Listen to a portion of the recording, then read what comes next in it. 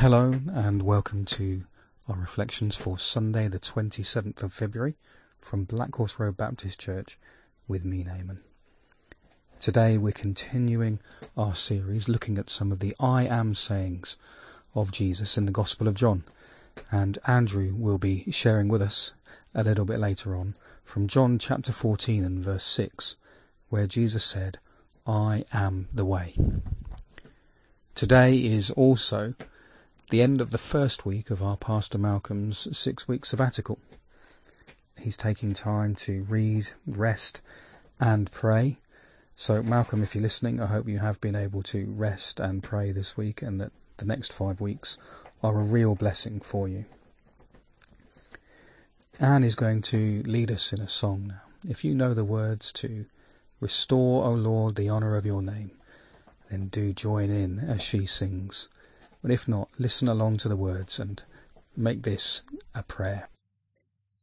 Restore, O Lord, the honour of your name, in works of sovereign power. Come shake the earth again, that men may see, and come with reverent fear to the living God, whose kingdom shall outlast the year.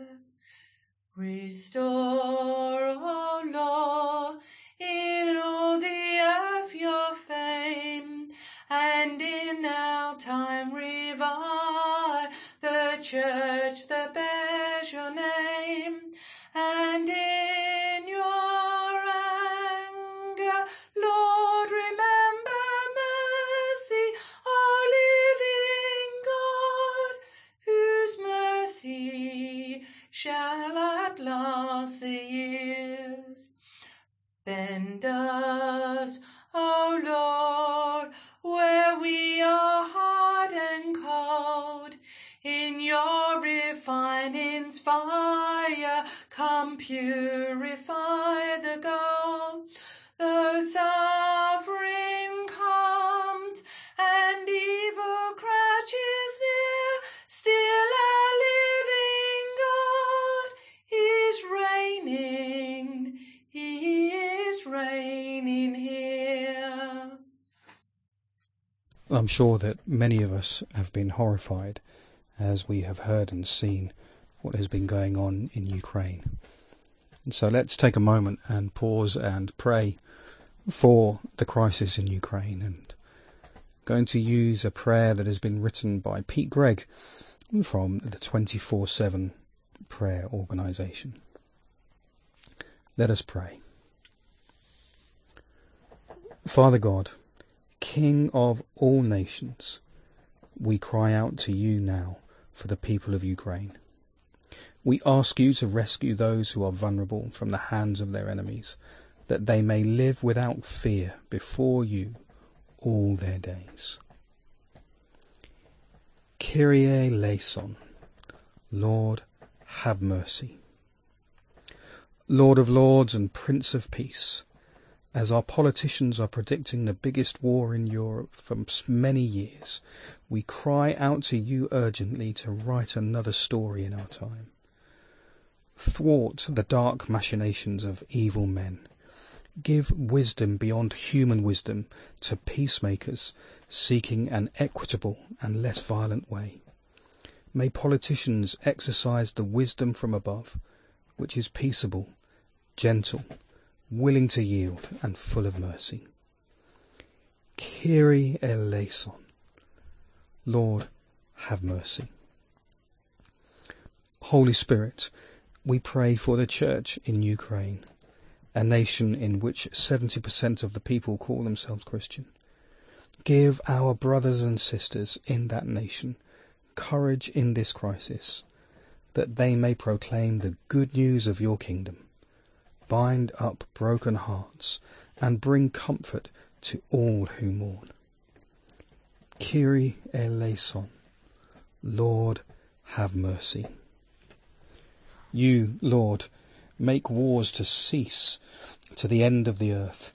You break the bow and shatter the spears and burn shields with fire. And so we ask you now to save the lives of many people in Ukraine. Make a peace that is strong and not weak. We hear of wars and rumours of wars, but you, Lord, are our rock, our fortress and our deliverer. Our hope is in you. And so we pray, O Lord, using the words of the psalm, and say that to the nations, be still and know God. He is exalted among the nations. He shall be exalted in the earth. Kyrie eleison, Lord have mercy. Lamb of God, who takes away the sins of the world, have mercy upon us. Lamb of God, who takes away the sins of the world, grant us peace. Amen. John 14 verses 1 to 10 says, do not let your hearts be troubled. You believe in God. Believe also in me. My Father's house has many rooms. If that were not so, would I have told you that I am going there to prepare a place for you? And if I go and prepare a place for you, I will come back and take you to be with me, that you also may be where I am. You know the way to the place where I am going. Thomas said to him, Lord, we don't know where you're going, so how can we know the way? Jesus answered, I am the way and the truth and the life. No one comes to the Father except through me. If you really know me, you'll know my Father as well. From now on you do know him and have seen him. Philip said, Lord, show us the Father and that will be enough for us. Jesus answered, don't you know me, Philip, even after I've been among you such a long time? Anyone who has seen me has seen the Father. How can you say, show us the Father? Don't you believe that I am in the Father and that the Father is in me? The words I say to you, I do not speak on my own authority. Rather, it is the Father living in me who is doing this work. I don't know how you've been feeling this week. I've been feeling very unsettled with what's been going on in Ukraine, but do you know what? This is the perfect passage for us this week. This passage starts in 14 verse 1 with don't let your hearts be troubled, and if you read on down it ends in 14:27 with peace I leave with you, my peace I give you. I do not give as the world gives. Do not let your hearts be troubled, and do not be afraid. Why were the disciples troubled? Why would they be afraid? Why did they need peace? What's that got to do with Jesus being the way, the truth and the life, you might ask? This whole passage is a series of questions and answers from the disciples. It's one question after another from Peter, from Thomas, from Philip and from Judas. Not that Judas. Jesus keeps talking about going away, and Peter replies, where are you going? To which Jesus gives a somewhat cryptic answer. Where I am going you can't follow now, but you will follow later. And you know the way to where I'm going. And Thomas, the same one who said, let's go and die with him, says, Lord, we don't know where you're going, so how can we know the way? To which Jesus replied, I am the way and the truth and the life. No one comes to the Father except through me. You can almost sense the frustration in Thomas's voice when he asks his question, or Philip's frustration a few sentences later when he says, Lord, show us the Father and that will be enough for us. There's a sense from the disciples that this isn't what we signed up for when we thought we'd find the Messiah. When Philip said in John chapter 1, he said, we find the one Moses wrote about in the law and about whom the prophets also wrote, Jesus of Nazareth, the son of Joseph. If he was looking forward to how the next 3 years might go and imagined where he would be, I don't think this is how he would have imagined it. It doesn't really tell us what the disciples thought was going to happen, but they knew they were in danger. In John chapter 11 verse 8, the disciples were questioning if it was really wise to go back to Jerusalem. Thomas a few verses later said, well, let's go and die with him. And Peter in the end of chapter 13 there's thinking in terms of dying alongside Jesus. They were confused. They were afraid. They saw a confrontation with the Jews coming, and they really thought it was going to end in death. I think Jesus is saying to them, I know you thought this was going to end differently, and you were expecting something different to what's about to happen, and none of this makes sense right now, and it almost certainly won't make sense while it's happening, but it will make sense afterwards.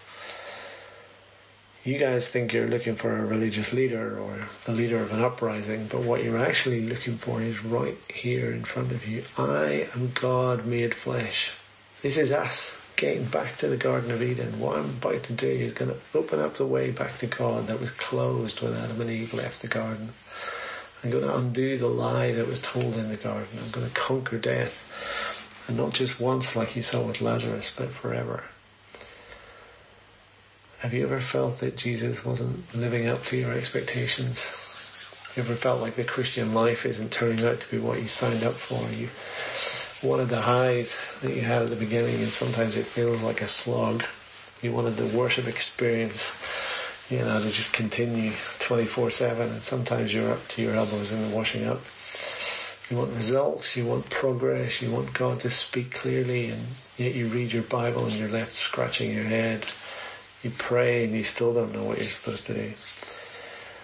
These are Jesus' last words in John chapter 13, 14 through 17, and he's telling them so much that's only going to make sense to them later. Even in John 14:29, he basically says that. He said, I've told you now before that happens, so that when it does happen, you will believe. Often we want instant answers, we want instant knowledge, but this is something we can only come to by meditating on it and allowing it to sink in. This whole passage is doubling down on something which John has been dealing with again and again in recent chapters, but which is hard to get your head around. You say you have to hear something at least 5 times before you remember it, and John says it again and again and again. Jesus and the Father are one. You've seen one, you don't need to see the other. In John 10 verse 30 he says, I and the Father are one. Jesus says in John 14 verse 10, Jesus says, I am in the Father and the Father is in me. In John 14 verse 20 he says, I am in my Father and you are in me and I am in you. Ultimately we're all searching for God, whether we know it or not. The disciples were searching for God and he was right there in front of them. Sometimes like that, it's like that for us too if we just stop and look. We've been studying Exodus in our grow group, and God started in the garden walking with Adam and Eve, and then they were separated from him by sin.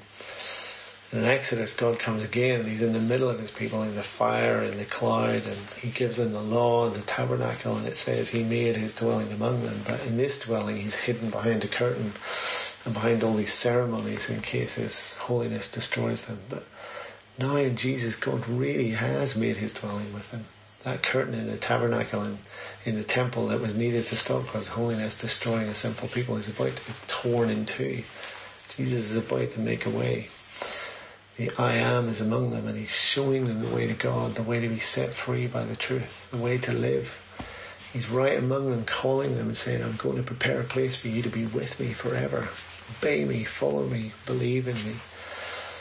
Jesus didn't come to teach us the way, like Muhammad or Confucius or like Buddha, these other religious leaders. Jesus is the way. He made a way to bring us to God. He embodied God and walked among us. Jesus didn't come to teach us the truth. He embodied it. He was the Word in the beginning. Through him everything was made that has been made. He is wisdom. He came from the Father full of grace and truth. You want to know what's true, what you can base your life on? Look no further. Throw away the self-help manual. Don't look into yourself for what's true. Jesus is the truth made flesh. Look to him, seek to know him, walk with him, listen to him, talk to him, and you'll find everything you've always been looking for.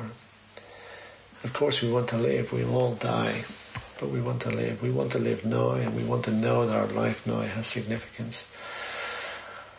Jesus is the life. He had to die to bring us life, but he brought us life in all its fullness. Sometimes we think that Christian life is about suppressing our God-given appetites, that we all need to go on a diet, or, no sex please, we're Christians. But all these things are good things given by God in their proper context, these appetites. They are all shadows of the desire that God planted in us for him. And when it comes to God, we shouldn't suppress our appetites. We need to cultivate them. We need to feed them. The Bible tells us to love the Lord your God with all your heart and soul and mind and strength.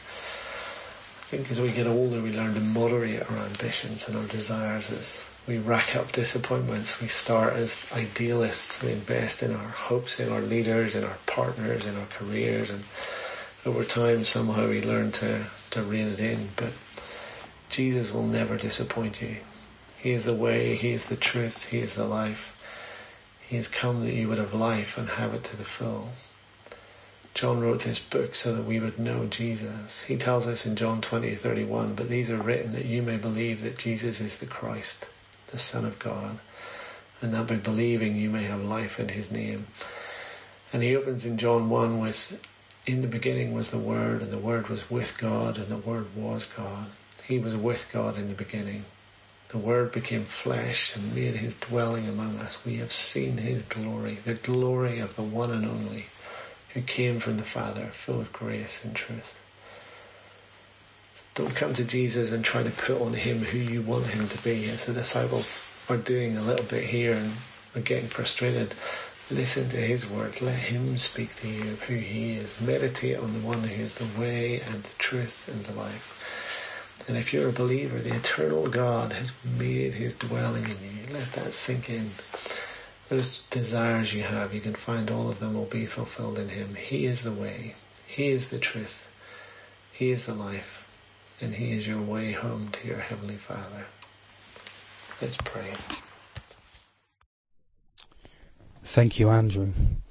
Let us pray again. Lord Jesus, we believe that you are the way, the truth and the life. Thank you for calling us to follow you. We place our trust and hope in you. Help us to keep following you today and for the rest of our days as you lead us to the place where we will see you face to face. Amen. And if you know the words, let's say the grace together. May the grace of our Lord Jesus Christ, the love of God, and the fellowship of the Holy Spirit be with us now and forevermore. Amen.